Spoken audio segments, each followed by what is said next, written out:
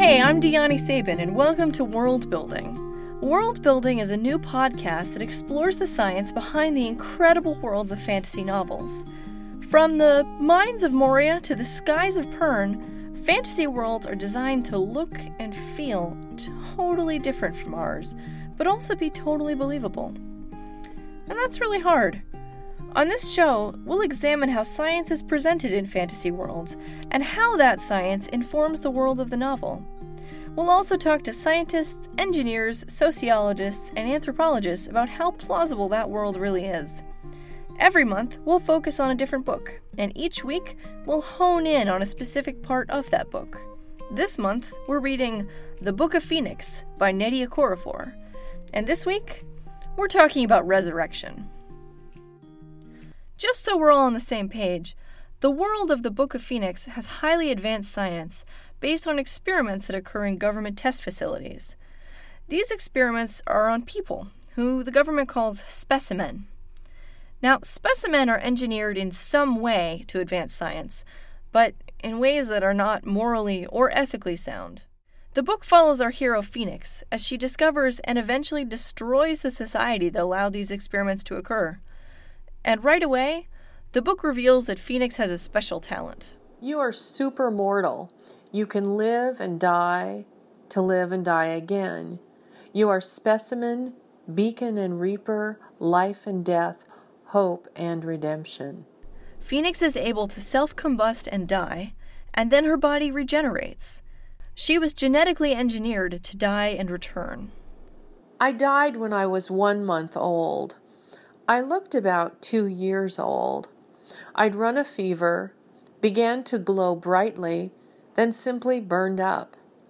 Minutes later, I came back, good as new, a naked 2-year-old looking brown child with a head full of puffy black hair. I don't remember any of it. I could burn and then live again, a reoccurring small nuclear bomb. This is an extremely powerful image in fiction, but can something actually die and return to life? I went to talk to Ramin Rani at the Birnbaum Plant Regeneration Lab at NYU to find out. Rani told me about some experiments people have done on something called Hydra, small invertebrates that live underwater and look like tiny jello trees. Biologists think they're pretty cool because they can regenerate. Some of the early work with Hydra cut them up into like 40 pieces, and each one would still make a whole new Hydra. Although they're not really dying, they're just kind of being subdivided. And Rani says that actually dying, like really fully dying, and then coming back to life is a little harder to manage. I don't know of any examples of like whole organisms doing that. Once you're dead, that's a little bit, it's hard to reconstitute yourself. But there is some new research that is getting closer to resurrection for individual cells. I think they took liver cells and then they would kind of bathe them in ethanol, and then they would start dying and they would start almost blebbing out and just looking really bad, and then they take away the ethanol and they would kind of revert back and like kind of rise from the dead in a way at the cellular levels. Getting back to the book, cellular resurrection is one of the theories that Phoenix postulates for her own remarkable ability. She says, I do not know what they saw when I came back to life. Did I simply rise from the ashes at the bottom of the pit? Did I appear cell by cell? Or did I just appear? And near the end of the book, we see her resurrection through the eyes of another character, Saeed. He sees a mist creep over the spot where she died, a mist that becomes nebulous and more human-shaped over time. It would make rough sense for this to be a mist of individual stem cells, conglomerating and reforming her body. Rani told me, we define a stem cell as something that divides into 2 cells. One of those cells goes on and becomes something like a certain cell type, and then the other one stays relatively undifferentiated, and that cycle keeps repeating. This process is how bodies form and how regenerating organisms rebuild limbs and organs. But Okorafor suggests that Phoenix's stem cells have a different source. While researching her origins, Phoenix says, I knew of Henrietta Lacks, a black American woman who died during Jim Crow in 1951. Her cancer cells were harvested and used to advance science beyond the imaginable after scientists learned that those cells were immortal. For years, her family had no idea what had happened. They had no idea that though Henrietta had died, her cells lived on and on and on and on, multiplying and multiplying. Though it wasn't stated in my records, I'd always been sure that Henrietta's cells had been used in the research that had led to my creation. And all that is basically true.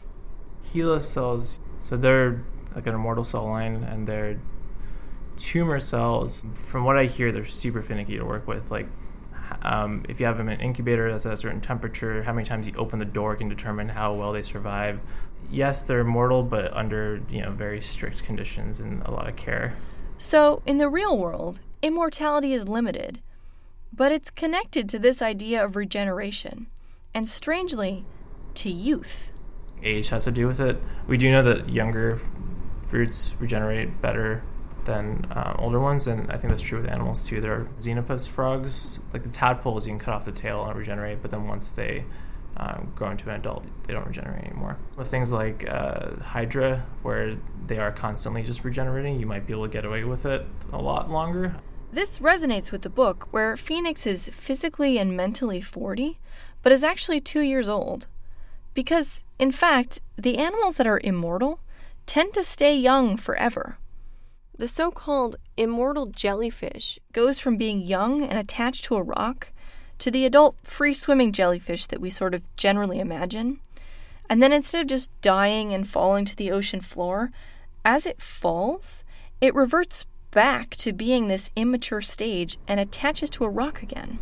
And it just kind of cycles through those forever, and so in that way it kind of cheats death. And Phoenix's cycles of regeneration certainly help her cheat death. And speaking of cheating death, one of the most interesting twists in the story is meeting HeLa. I have life in my blood. It's a river of time, she says.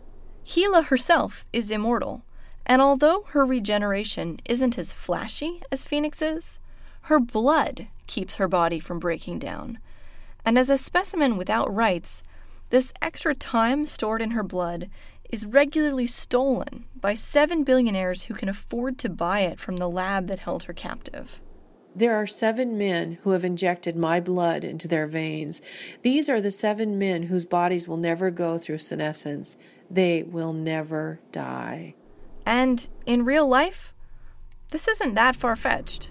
The blood thing's interesting because blood formation sort of is a kind of regeneration, because your bone marrow makes all your different blood cell types, and then they get destroyed in the spleen, and that just keeps on cycling and cycling, so it kind of is a type of regeneration itself.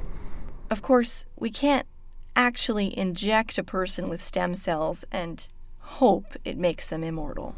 It's weird because the organisms that are immortal, they don't degrade too much. Hydra are one of them, and for them, they're constantly kind of sloughing off cells, so they're kind of always regenerating. I think in things like humans, if you were to try to do that, it'd probably be trickier to try and gain immortality through stem cells, because you do run the risk of over-dividing and taking everything over. Mm-hmm. Cells over-dividing and taking everything over is another way of saying that we'd all get cancer. And we don't have the technology yet to prevent it from happening in people. But how long before scientists crack the regeneration thing? 100 years?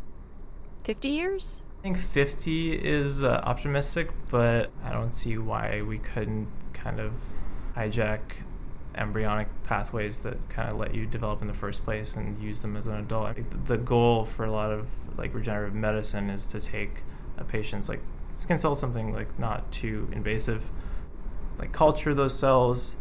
If there's a genetic problem, fix that and then reprogram them and then put them back in and try to repair the body. So it hasn't worked yet, but we're getting better at it.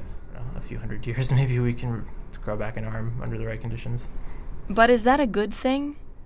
You don't have to look hard to see the connection the book draws between privilege and the availability of scientific treatment. Men, only men, are wealthy enough to buy my blood, HeLa said. They spend half of what they have. Billions. What kind of man has billions? The few, Gila tells us. Perhaps the 1% in the real world. And Gila has a feeling that it doesn't make the future pretty. These men who are still billionaires and garner great influence, in a matter of years, the world will be theirs. Because of me. Because of me! Of course, Phoenix makes sure that these men and the rest of the society gets their just desserts. Regeneration does not make the world in the Book of Phoenix a more equitable society.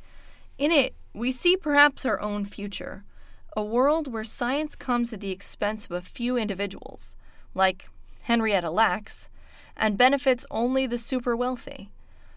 And that's perhaps the most powerful part of fiction, that it explores the limits and effects of science on society.